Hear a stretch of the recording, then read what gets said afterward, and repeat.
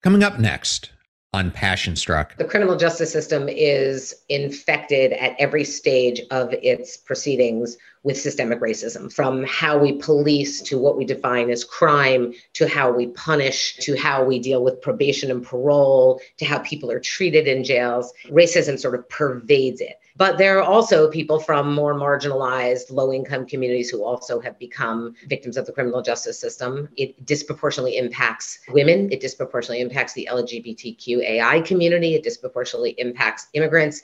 It sort of turns its ferocious attention on the most vulnerable, marginalized communities in America. And so that's certainly one of its flaws. At the core, the entire system is built on the idea that isolation and punishment is the answer. Once you create a system, it's really hard to change it. Welcome to Passion Struck. Hi, I'm your host, John R. Miles, and on the show, we decipher the secrets, tips, and guidance of the world's most inspiring people and turn their wisdom into practical advice for you and those around you. Our mission is to help you unlock the power of intentionality so that you can become the best version of yourself. If you're new to the show, I offer advice and answer listener questions on Fridays. We have long-form interviews the rest of the week with guests ranging from astronauts to authors, CEOs, creators, innovators, scientists, military leaders, visionaries, and athletes. Now, let's go out there and become Passion Struck. Hello, everyone, and welcome back to episode 345 of Passion Struck, ranked by Apple as one of the top 10 most popular health podcasts. And thank you to all of you who come back weekly to listen and learn how to live better, be better, and impact the world. Passion Struck is now on syndicated radio on the Brushwood Media Network. Catch us Monday and Friday from 5 to 6 p.m. Eastern Time on Apple Music, TuneIn, or wherever you listen to your music. Links will be in the show notes. If you're new to the show, thank you so much for being here, or you simply want to introduce us to a friend or a family member, we now have episode starter packs, which are collections of our fans' favorite episodes that we organize into convenient topics to give any new listener a great way to get acclimated to everything we do here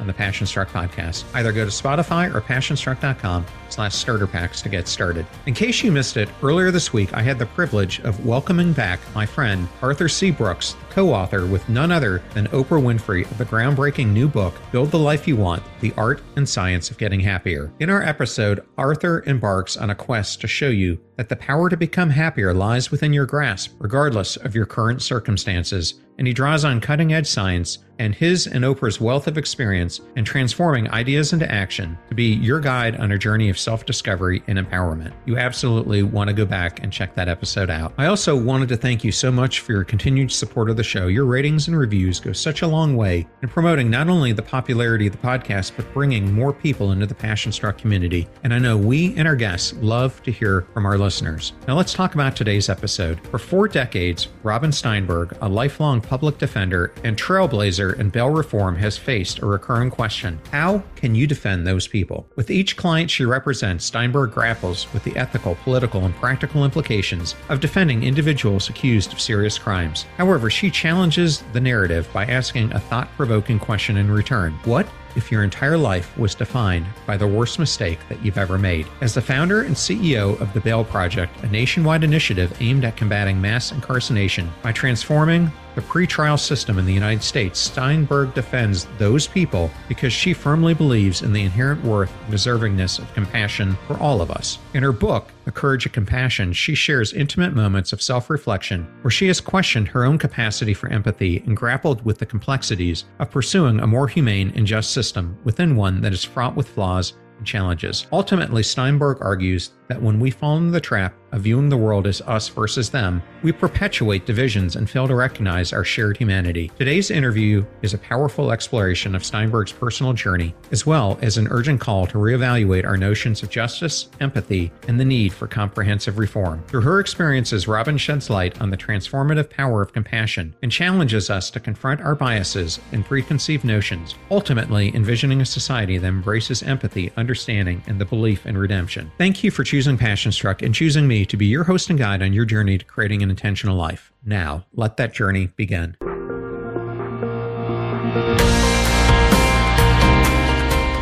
I am honored today to welcome Robin Steinberg to the Passion Struck podcast. Welcome, Robin. Thank you. I'm really pleased to be here.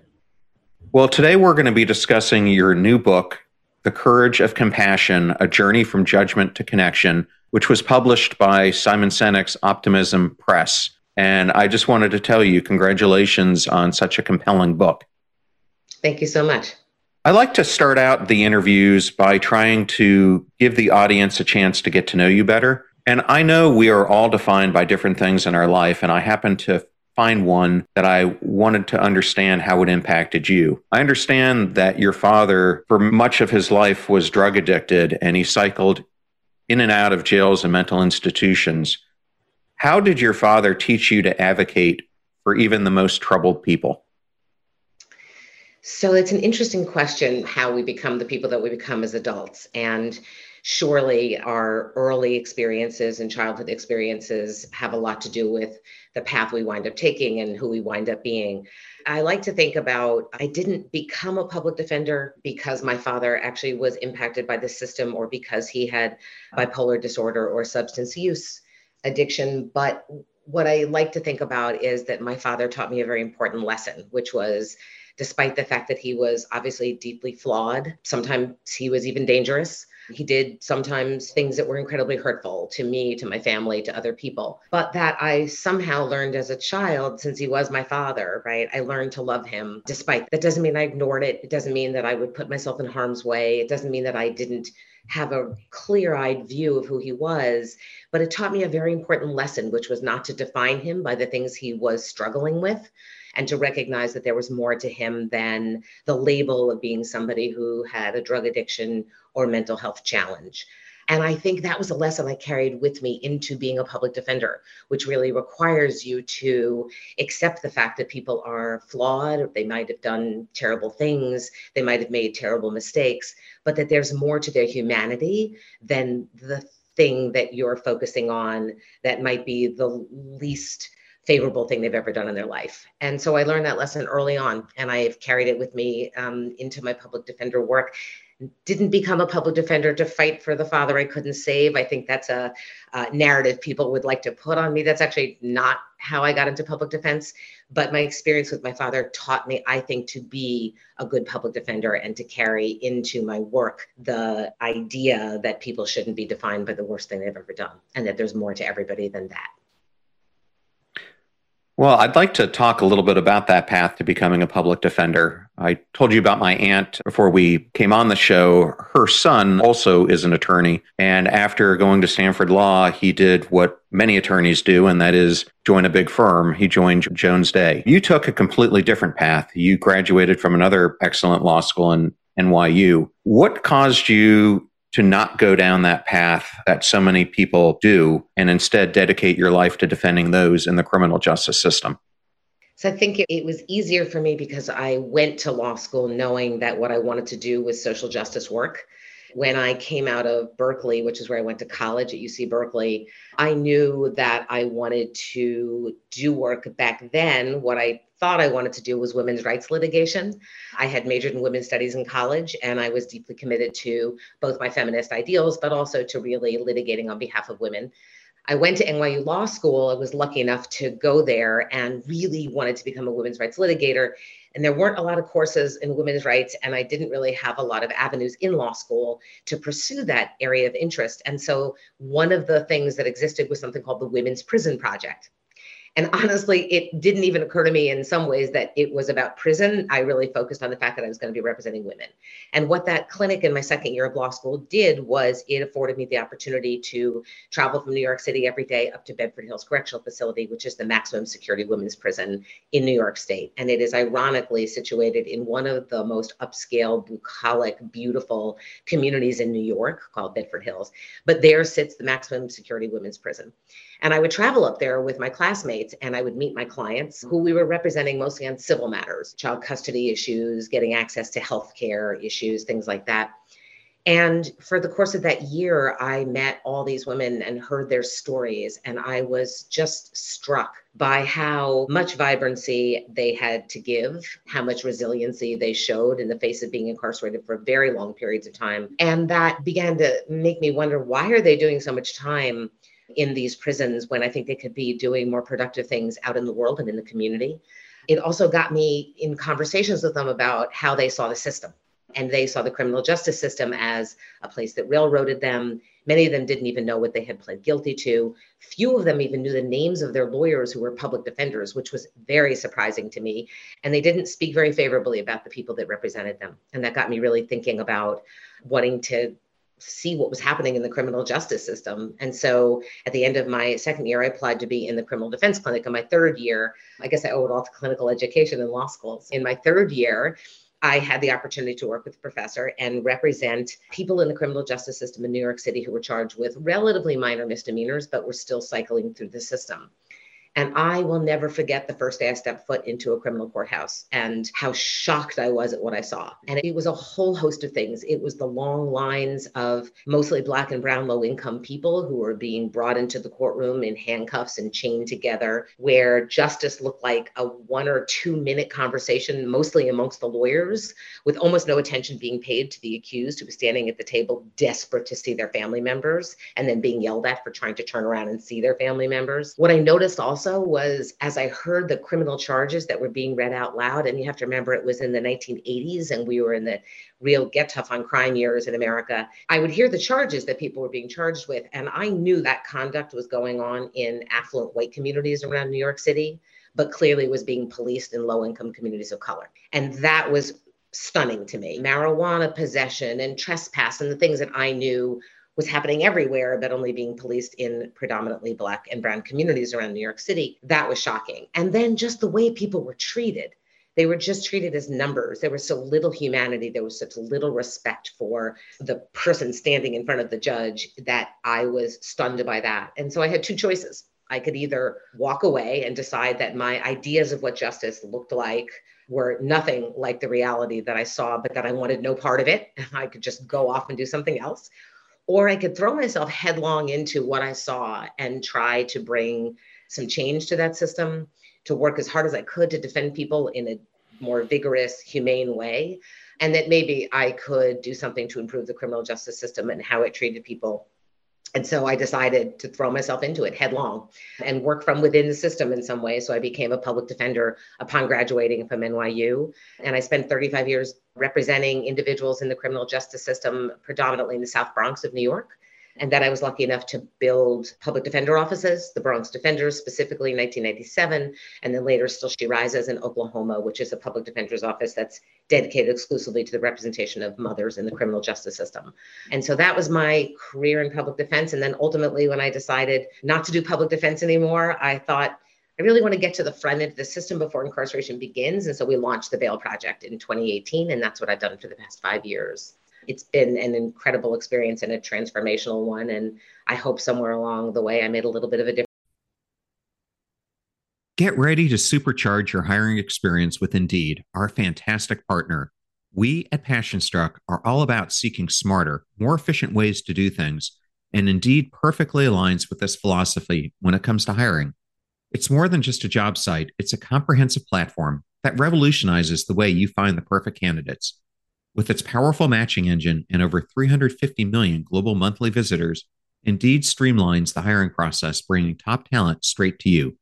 No more sifting through endless unqualified resumes. Indeed does the heavy lifting just for you. And what I love about Indeed is its ability to centralize all your hiring activities, from scheduling interviews and screening applicants to messaging candidates. It's all in one place.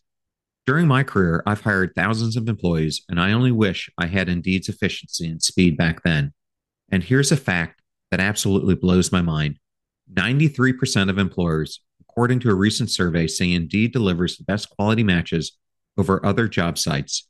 That's quality and speed hand in hand. And listeners of this show will get a $75 sponsored job credit to get your jobs more visibility at Indeed.com/PassionStruck. Just go to Indeed.com/PassionStruck right now and support our show by saying you heard about Indeed on this podcast. Indeed.com/PassionStruck. Terms and conditions apply. Need to hire? You need Indeed. I know all those discount codes are difficult to remember, so we put them all at PassionStruck.com/deals. Now, back to PassionStruck. Well, I think it's important for the audience to hear that. And thank you for sharing that long overview of your life, because I think many people listening to this have an image in their mind when they think of a public defender. And I think we're taught often by the shows that we watch and by what people say that if you were to ever face a criminal charge, the last thing you want is a public defender. Can you talk a little bit about how people get selected to be one? Sure. So it depends on where you are. The thing that's odd about criminal justice at the state level is that every state and every county delivers public defense in a different way. And so it is really ceded to the states to make that determination. There is a federal criminal justice system, but that's a different system entirely. The majority of people in our criminal justice system are coming through our state system. In New York City, we had a particularly interesting way of doing public defense, which was unique, which is that it was really done by not-for-profits, by 501c3 organizations. And so we created the Bronx Defenders in 1997 as a 501c3 not-for-profit organization, representing about 30,000 people in the South Bronx every year. That's how it's delivered in New York City. In other jurisdictions, public defenders might be appointed, sometimes by the judges, sometimes they're elected, but certainly public defenders are first lawyers, which I think people oftentimes don't think they're lawyers. They went to some of the finest law schools in this country. For the most part, they are dedicated to representing the vulnerable, the powerless, and the people that don't have enough money to buy representation. That's not to say that every public defender is perfect. It's not to say that every public defender office operates in a way that I'd like to see it operate, but people are trying really hard, given limited resources and very high caseloads around the country, and how much they're being asked to do. But most people go into public defense because they believe in defending the indigent. They believe in defending people who would otherwise not be able to have representation. And so I think it's an incredibly honorable job, even though I know it gets a bad reputation. And I think many of the public defenders that do this work do so with a full heart and really great mind, and they bring all of it to the work and to each and every client they represent. Okay, and just for the audience, and so you know who they are, I would say about 60% of my audience comes from America and 40% comes from about 100 other countries. And we're talking about the American criminal justice system today, and I think it was important to level set on this. America is home to less than 5% of the world's population. However, about 25% of the world's incarcerated people live in America. Why is mass incarnation a truly American phenomenon?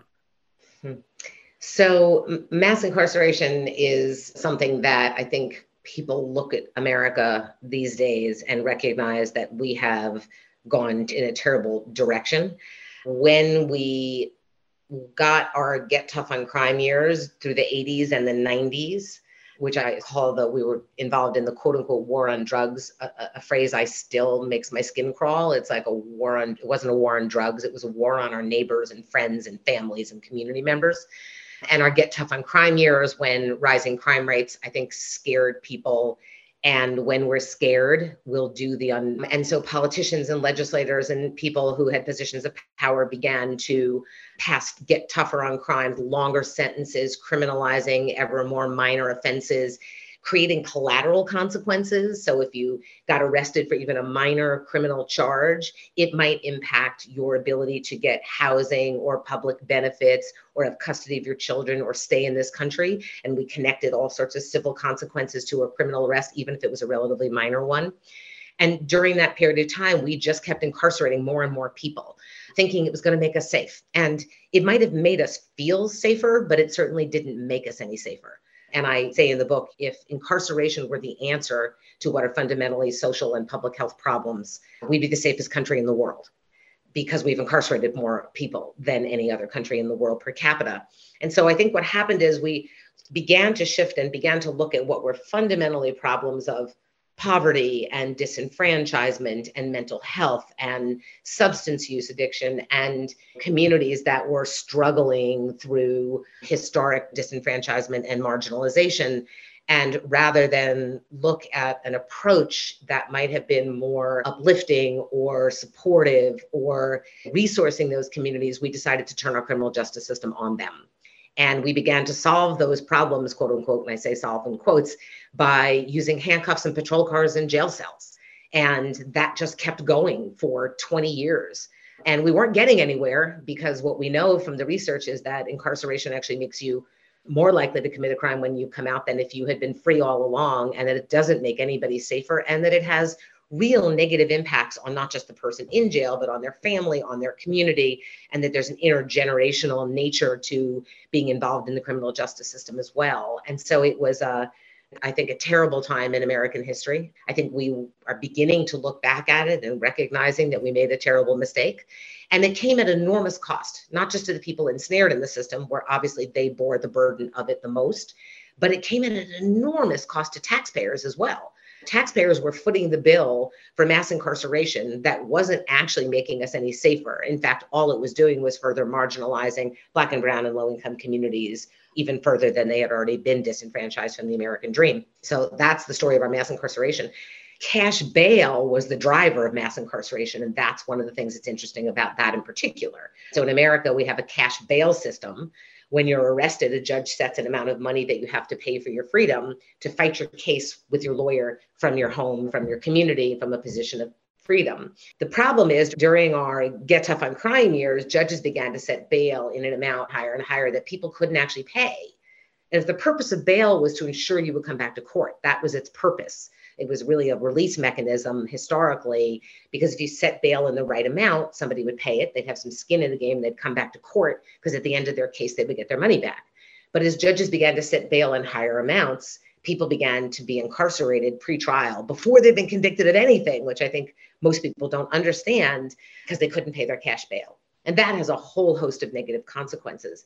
Even today, with, I think, a new awakening about the criminal justice system and its flaws, the majority of people sitting in our 3,000 local jails across America are there not because they've been convicted of a crime, not because they're doing a sentence. They are there simply because they couldn't pay their cash bail before they've had their day in court, before they've had a trial, before any evidence has been brought forward.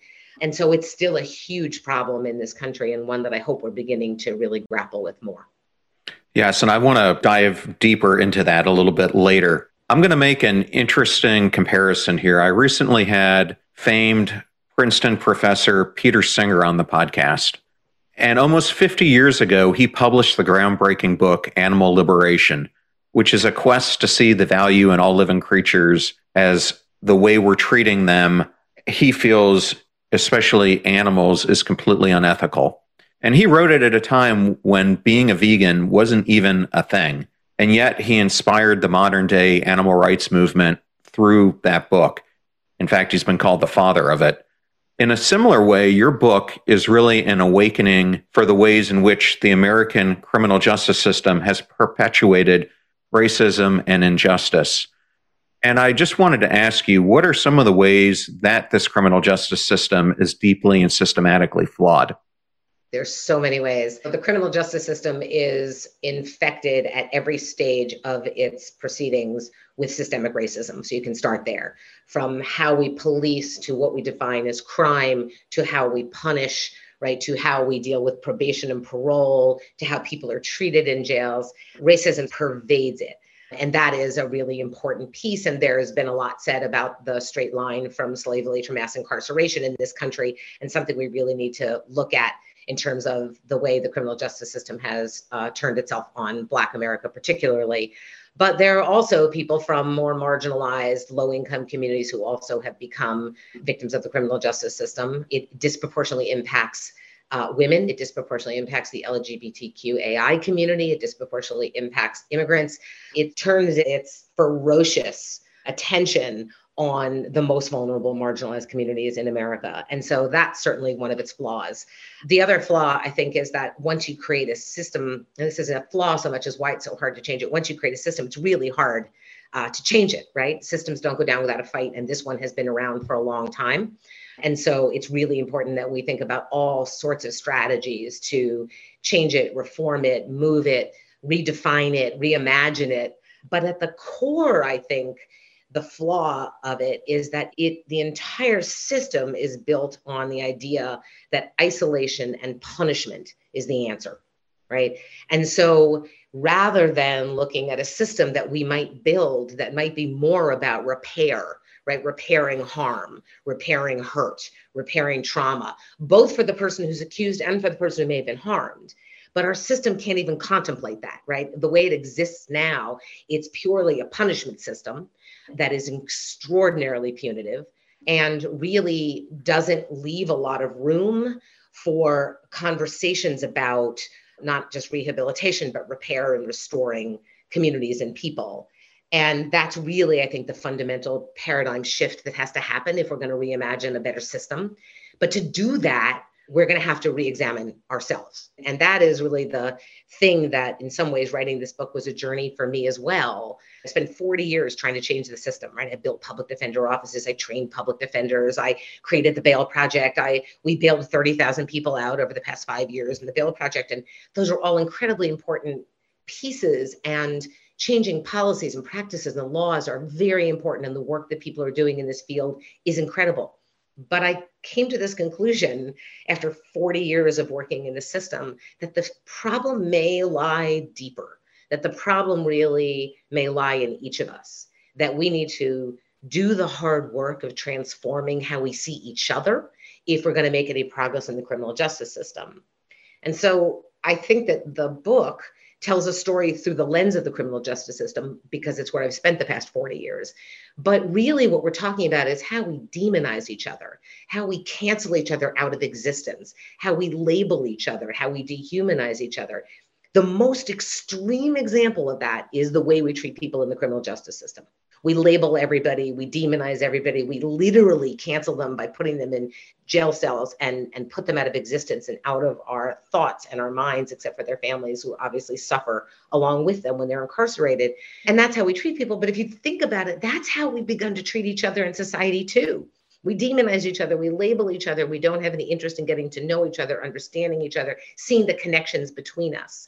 And so I thought the book was important at this time where I feel like we're so divided and we seem to have such a hard time finding a way to connect, because the book really challenges us to look at the most extreme example of what we do and then to bring that transformative work of rethinking how we see each other to our everyday experiences and everyday interactions with each other. Well, I appreciate you giving me that lead in because you took me exactly to where I wanted to go, which is back to the beginning of the book. And I have mad respect for Simon Sinek. And I think what he's doing with Optimism Press is really admirable because he's really trying to bring authors to the table who are bringing perspectives for how we forge a better world. And in your foreword, he had a very powerful message. And he started off by talking about the fact that in order to forge this more incredible world that we want to live in, we need to be able to speak with each other, but instead we're speaking at each other. And we reduce those, as he writes, with whom we disagree into caricatures that we can easily dismiss or even hate. We see this every time we turn on the news. What happens, in your opinion, when we succumb to this us versus them mentality? So not only do we harm the other person whose humanity we have basically erased, and sometimes, as we talked about, might cancel them, humiliate them, shame them, particularly in social media, and not provide a road back to community. I think we harm ourselves in doing that, right? I think what we are doing as well is we are denying ourselves the experience of genuine human connection with other people who may be completely different than ourselves. They may look different, they may speak differently, they may come from different backgrounds. But that's the thing of humanity that's so glorious, right? And that we uniquely have the opportunity to explore. And when we do that to other people, we harm them, but we really do harm ourselves by denying us the full range of human experience. And that sounds grandiose, but I actually believe it. And I want to be very clear. I love Simon's for it. And it was a privilege and an honor to work with Simon on this book. But he once asked me the question, well, do you practice compassion every day? Do you go through the world this way? And I had to say, Simon, I fail at this every single day. I am just like everybody else, right? I can be driving on a highway and somebody can cut me off. And I am the first person to get mad and label and call that person something. And sometimes I have to take a breath and I have to remind myself, I don't know what's going on with that other person. Maybe they're rushing to a health emergency that a family member is having. Maybe they're late for work. Maybe there is a childcare emergency and they have to pick their child up from school. And so they're desperate to get there. I don't know what the circumstances are, but I have to practice reminding myself that I don't know what that experience is and check myself constantly. So it's a process and it's a tool that you have to learn to use every day. And if we don't, I think it becomes very easy to judge people. I also think there's something about judging people that makes us oddly somehow feel better about ourselves. Oh, well, they're this, but I'm not. Or they did this, but I would never do that. And what that also does is doesn't leave a lot of room for you to recognize that you as a human being also will mess up. You will have flaws. You will hurt other people inadvertently or on purpose. And that you have to also recognize that is part of your humanity as well. Because if you can't recognize that in somebody else, you're not going to recognize it in yourself. And by recognizing it in yourself, you can get better and improve and make good on the harm you might have caused.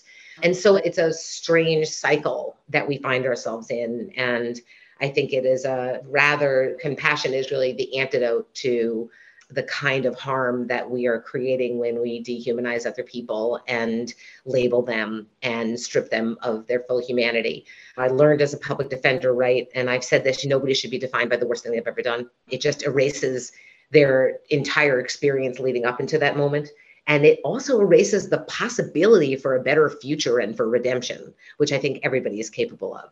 And so when we label people, when we define people, when we minimize people and reduce them to a label or a caricature of themselves, or even reduce them to the worst thing they've ever done, we're denying them their full humanity. We're denying ourselves our full humanity. And we're denying our ability to really create a community that is freer, that is happier, and that's more connected. It's interesting you use those words, and it got me thinking that when I was at the Naval Academy, I was on the Brigade Honor Board. And something that I realized during that time that I was on it is the honor system there was really black and white. And if you were found guilty, you were expelled. There was no opportunity to redeem yourself. Recently, about 4 to 5 years ago, that whole system was overhauled. So now, unless it's a very egregious act, people get a second chance. And I think that second chance is extremely important, because I would rather have that person learn that lesson in a training environment like the Naval Academy is supposed to be, rather than having it happen in the military when you're on active duty or in your real life when you don't get these second chances. And I'm leading into this because you wrote the book, as you said, through the lens of the criminal justice system, but The Courage of Compassion is really about learning to see all people as human. And oftentimes that's difficult because we are taught to see people in the criminal justice system or even at the Naval Academy who are guilty as being guilty. And another core part of this book is all about compassion. And I wanted to ask you, how does compassion open us up to the suffering of another as if it were our own suffering? And more importantly, compel us to act? I think about compassion as distinct from maybe some other emotions people think about when we have conversations like this, right? So compassion is not pity. Compassion is not feeling sorry for somebody. Compassion is not even mercy, because mercy implies a power relationship, right? Compassion is, as you said, the willingness to travel alongside somebody, the willingness to feel their pain, the willingness to feel their experience. Now, obviously, nobody can really feel somebody else's pain, and you can't really experience what somebody else has experienced. So in that way, compassion is an act of imagination. But what it allows you to do and encourages you to do is to travel along with that person and get as proximate to that experience as you can, so that you can understand them and the experience that they're having. So it is unlike, I think, pity or mercy or feeling sorry for somebody, which I think creates a distance between yourself and the other person. Compassion is really an invitation to take a journey alongside them as best you can, even though you are walking in your own shoes. And in that way, it really is an antidote, I think, to the kind of cruelty that we otherwise heap upon each other, and the ways that we can't recognize ourselves in other people, and other people can't recognize themselves in us. And so it's an invitation to do better and to travel that journey together. Speaking of compassion, I recently interviewed a professor from your alma mater, Cal Berkeley, Dagner Keltner. I'm not sure if you know who Dagner is, but he has studied emotions, specifically compassion, for over 3 decades. Interestingly enough, he wrote this new book called Awe. And as he was researching awe, most of us tend to think that we would find it in moments of seeing nature or the birth of a baby or things like that. But he found that when people experience it the most was when they were experiencing moral beauty or one person showing compassion to another. And interestingly enough, he told me that some of his most gratifying work has been in the restorative justice program at San Quentin, where he volunteers. And he told me the sense of awe is often thought that it's only possessed by those who have the money to do these expeditions and things like that. But he was so blown away by the awe that he saw in prisoners who were on death row or prisoners who were facing heinous crimes. But through that experience, he came to the conclusion that we have to stop dehumanizing them. And I wanted to ask you, what has been your experience in similar systems that you have seen? And do you agree in some ways with Dacker's perspective? Oh, I certainly do. And it goes back to our earlier point, which is what allows us, and we give ourselves permission to inflict real harm on people, even when they've done something that they need to be held accountable for.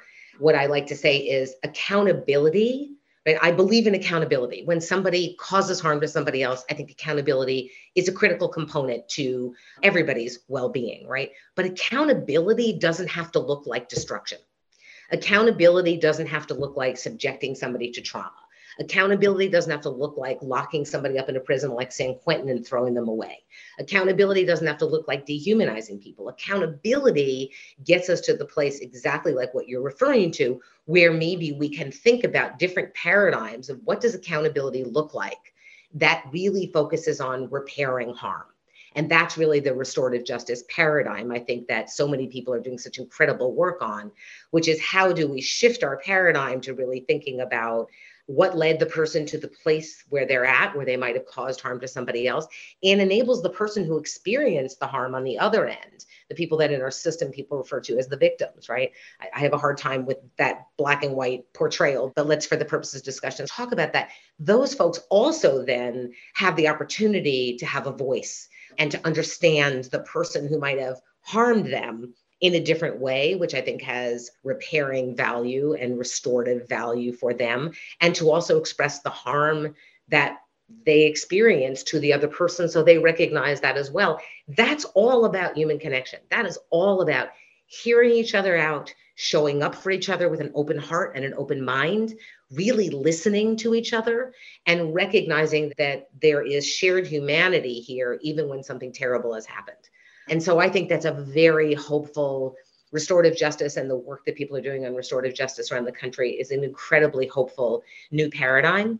Just like looking at some of the issues that drive people into the criminal justice system, looking at that through a paradigm of public health is an incredibly helpful paradigm as well. I think those shifts are happening. And so I'm optimistic that those shifts are going to continue as we really look back on what we've done and try to do better in the future. Well, through the book, you profile several individuals that you worked with as a public defender, and I don't want to go through all of them, but I was hoping that you could either talk about Martin or Faith Stevens, and you can choose which one you want to pick. Sure. Faith Stevens is somebody that I was lucky enough to meet and defend relatively early in my career with my co-counsel, Lori, who did that work with me. And she taught me so much. Faith was a Black woman in New York City who was wrongfully charged with harming her foster child. And that case in my relationship with Faith taught me a lot about the ways that we jump to conclusions, about the way that Black women in the system are treated differently than white women. And the entire time I was representing Faith, I was reflecting upon what would happen to me if I brought my child, as a white affluent woman, brought my child to an emergency room or to a doctor's appointment, and they found an injury or a broken bone. And I was 100% convinced that a doctor looking at me would try to find an explanation, wouldn't immediately jump to, you've committed this horrible criminal act and you're a monster, but rather would say, what happened? Was the child in childcare? Would really explore other alternatives. And so her story really taught me in some ways the way that Black women are demonized, not just in the criminal justice system, but in the family court system as well, because she found herself in dual systems.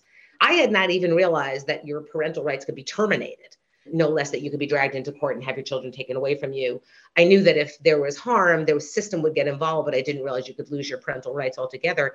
And she risked losing her parental rights to her 2 children as a result of harm that had come to her foster child, not through her actions, but actually through a misunderstanding of a genetic condition that young child had. We went to trial on her case in the family court and actually won.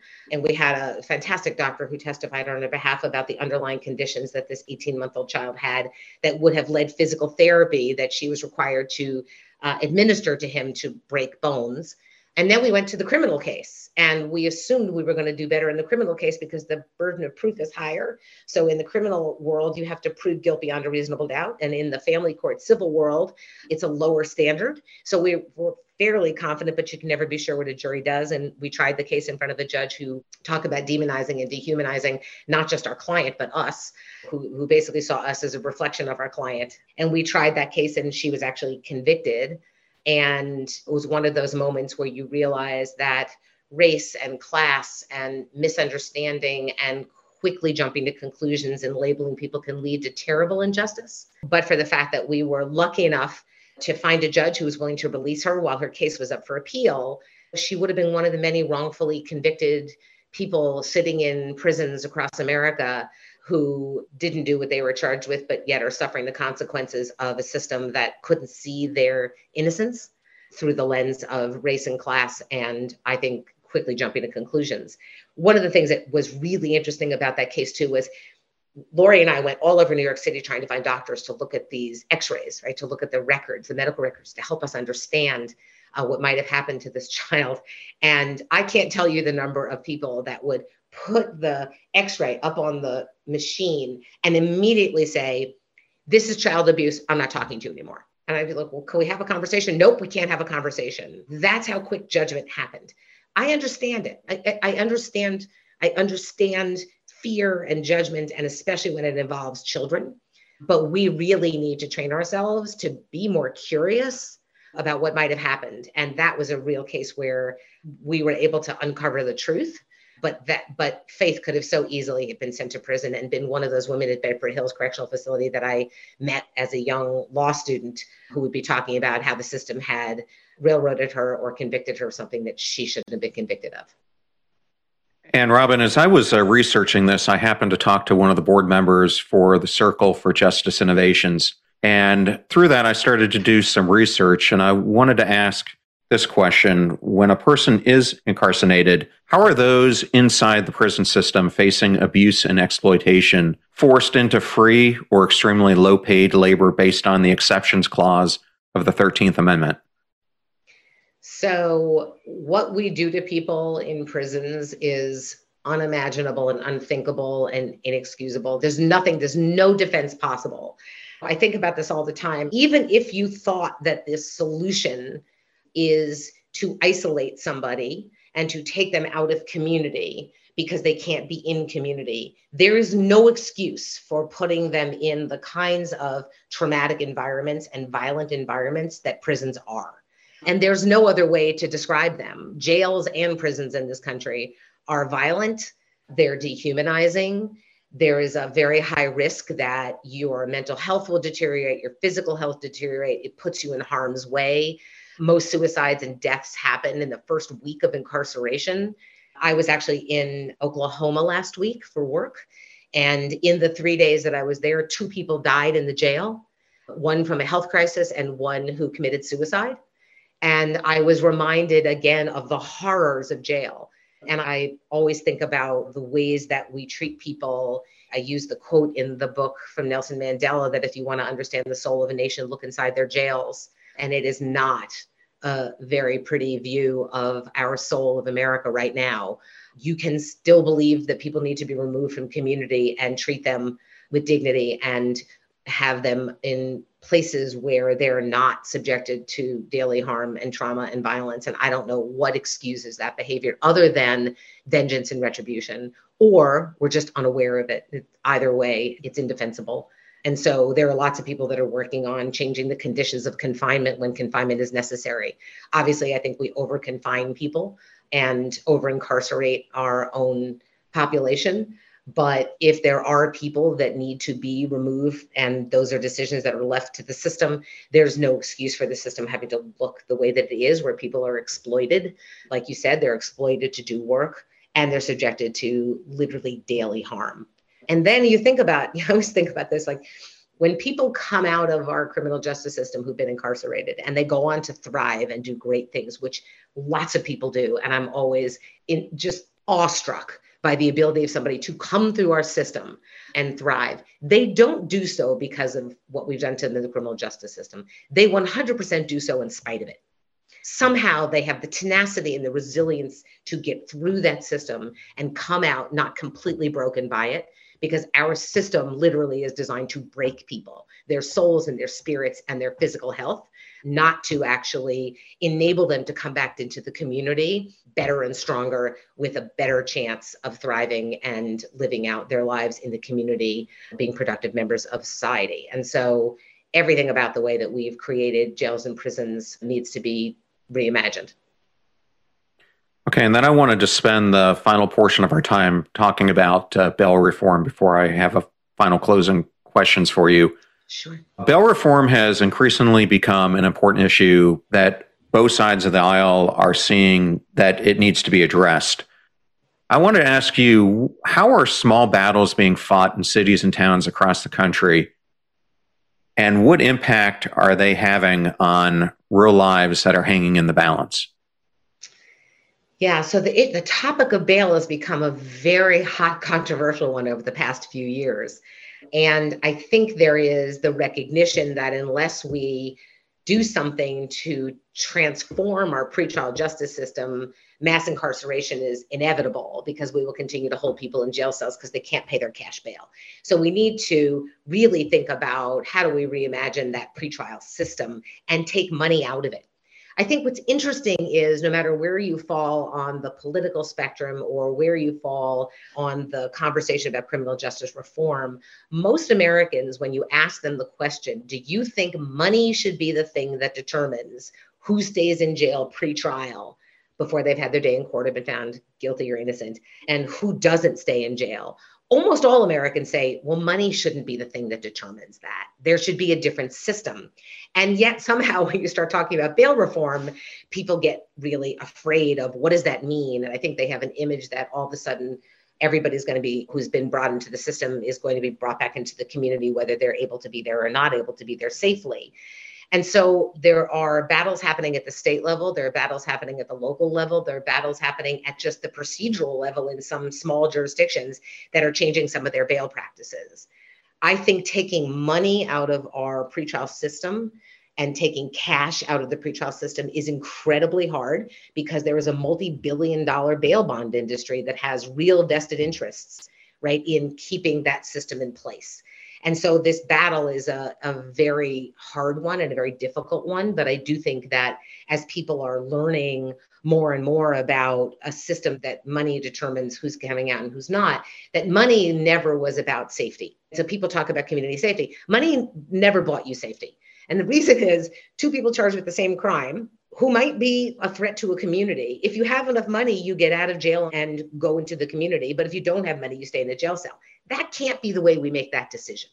And so I know the work we've been doing at the Bail Project and the work that's happening at the sort of local, city, and state level all over this country is really trying to redefine, if we took money out of the system and cash no longer determined who stayed in and who went home, what would that system look like? And how would we create a transparent, fair, accountable system that could make a determination when somebody could not be returned safely to the community? And the majority of people, I think, actually could be released under that system, but we'd have to reimagine what that system looks like.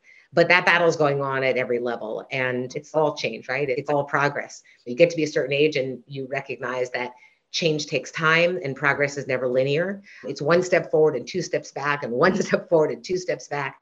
But as long as we continue the march forward towards a more just and fair criminal justice system, I think we'll get there eventually, but it's going to take some time. Okay, and a follow-on question to that is, in August of 2022, a groundbreaking study on bail reform in Harris County, Texas came out that showed dropping bail money for individuals charged with nonviolent crimes significantly reduced convictions and incarceration. And my follow-on to that would be, can you discuss that study and the New York bail reform law and how they are both reducing recidivism? So it goes back to what I said earlier, right? When you think about the fact, the evidence has always been there that when you hold somebody in jail, they come out more likely to commit a crime when they've come out than when they went in. And that's because nothing that's happening in jail is working to rehabilitate, restore, repair, or address some of the issues that drove people into the criminal justice system. So all it does is perpetuate the same problem over and over again, and that same cycle over and over again. And when you put somebody in jail, you further destabilize them. Right? They may lose their job, they may lose their home, their family might no longer be intact when they get out. And so they come out weakened, not strengthened, and they come out less able to thrive, not more able to thrive. And so it's not surprising that when you don't hold people in jail and you provide other services to them, or you rethink what alternatives to incarceration may be as a sentence if somebody is convicted, that you will begin to see people not cycle back into the system. One of the things that is striking is we continue to do the same thing over and over again, and then we're surprised we get the same result. It's not until bail reform has begun to allow people to be out pre-trial that we've begun to really be able to look at how crime rates may actually come down, how people actually may not re-offend when they're out because they're able to return to their families and their communities. And so New York is a great example of, when I started practicing in New York City, Rikers Island had like 20,000 people in it, almost all pre-trial, meaning almost all there because they didn't have cash bail, not having been convicted of crimes. And now you have about 6,000. It's still way too many people, but it is a dramatic drop. And when you really parse the data carefully, what is bail reform and allowing people to be free pre-trial does not actually have a negative impact on public safety. In fact, it has a positive impact. But that's a narrative that we really need to get out there, because I think there's a lot of misinformation out there. There's a campaign of misinformation that basically says bail reform has led to an uptick in crime. And I always like to remind people, bail reform has only happened in 2 states in the country. So you can't really make the argument that the upticks in crime that we may have seen during COVID-19 and during the pandemic and all the destabilizing impacts of the pandemic are the responsibility of criminal justice reform or bail reform. And so I think New York is a fantastic study.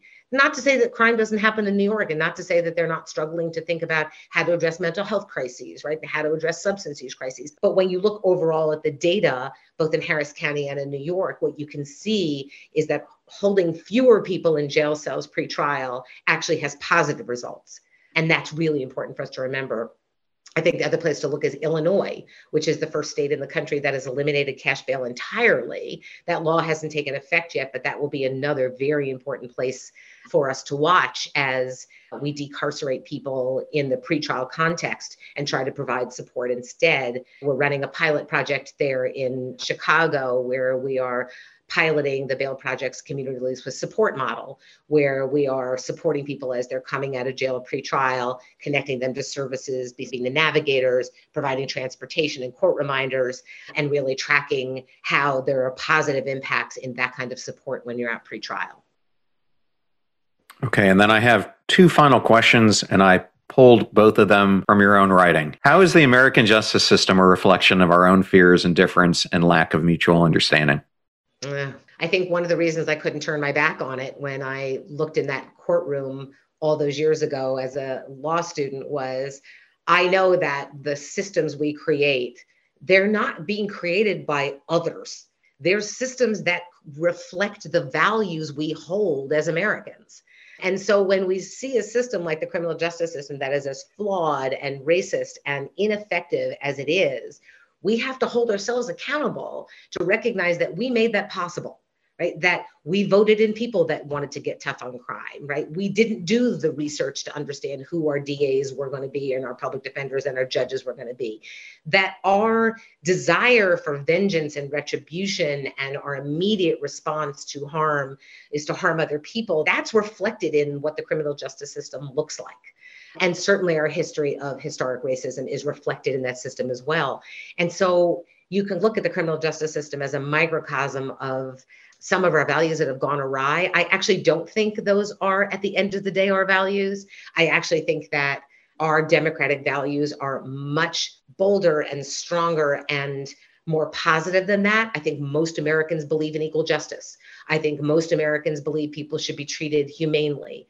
I think most Americans believe that we're all entitled to the presumption of innocence and shouldn't be incarcerated before conviction. That's something we all hold very dear to ourselves. And when a family member is in the criminal justice system, we forget it when it's other people. And that again goes to that lack of our ability to see each other and to connect with each other and to recognize that we are each other. There isn't an other out there. It's all of us. And all of us have a responsibility to make sure that those systems we create reflect what I think are the better angels in ourselves, and to tamp down the vengeance and cruelty that might spring from fear, and to remember that fear can be exploited by other people. And so it's important that you lean into that fear, really interrogate that fear, try to understand how real it is and how real it isn't, and what its historic basis might be. Because when you do that and you get curious, rather than be driven by fear, and you really think through these issues, I think we will all come to a place where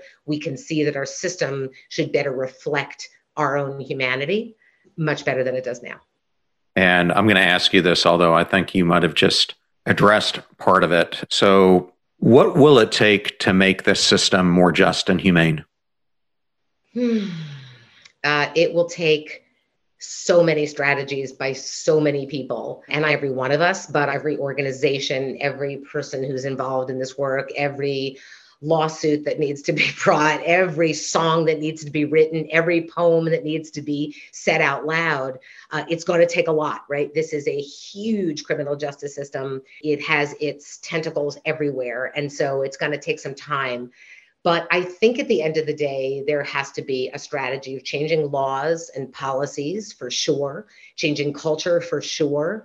And then I think really the important piece is to transform ourselves, to really dig deep, to really find that place in ourselves of compassion and love and connection, and to not wag our finger and be so judgmental and want to cancel people out of existence, but to ask the question, my goodness, how did this person wind up here?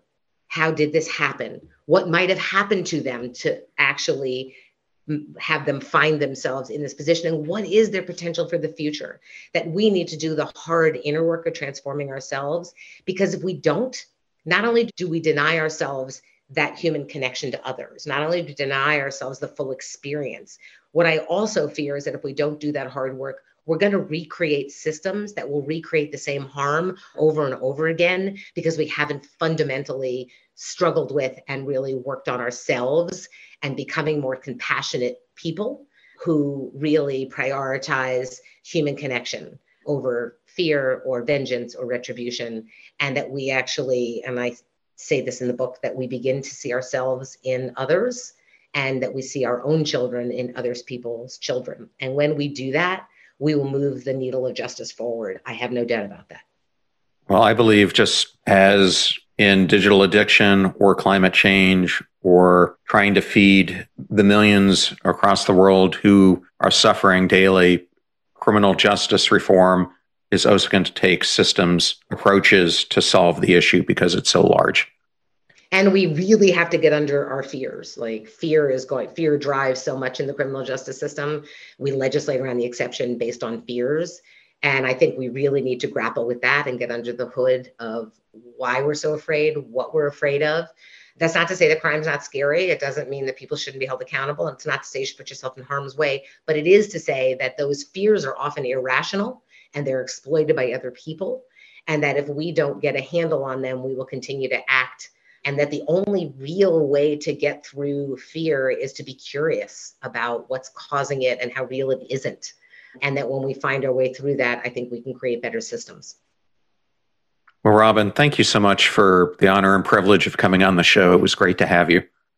Thank you so much. I really enjoyed the conversation, and thank you for the work that you're doing. I thoroughly enjoyed that interview with Robin Steinberg, and I wanted to thank Robin and Optimism Press for the privilege of having her appear on today's show. Links to all things Robin will be in the show notes at passionstruck.com. Please use our website links if you purchase any of the books from the guests that we feature here on the show. Proceeds go to supporting the show. Videos are on YouTube at both John R. Miles and Passion Struck Clips. My new book is now available for pre-order. It's titled Passion Struck, and it's all about the science of living an intentional life and 12 key principles that will help guide you there. Links will be in the show notes, as will links to our syndicated radio show, which is now on the Brushwood Media Network, and you can tune in Monday and Friday from 5 to 6 p.m. Advertiser deals and discount codes are in one convenient place at passionstruck.com/deals. Please support those who support the show. I'm at John R. Miles on all the social platforms. You can also find me on LinkedIn, where you can subscribe to my LinkedIn newsletter, or you can subscribe to our normal newsletter at passionstruck.com. You're about to hear a preview of the Passion Struck podcast I did with Major General Greg Martin, and we delve into a journey of profound significance, one chronicled in his new memoir, Bipolar General, My Forever War with Mental Illness. This candid memoir provides a gripping account of General Martin's personal odyssey with undiagnosed mental illness, weaving through the highs and lows of his military ascent. The structure and the routine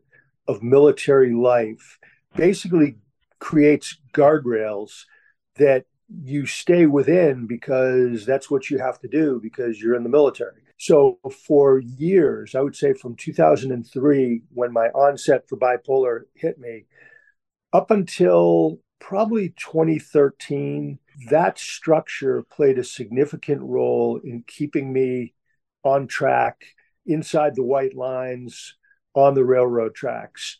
But by 2014, my mania and bipolar disorder had progressed to such a level that those parameters no longer were enough to keep me in line. And I just started to go out of control. And that's when people started sending in anonymous complaints to the chain of command describing my behavior, which read like a listing right out of the psychiatry manual of someone with mania. Remember that we rise by lifting others, so share the show with those that you love and care about. If you know someone who could use the advice that Robin gave on today's episode, then please share it with those that you care about. In the meantime, do your best to apply what you hear so that you can live what you listen. Now go out there and become passion struck.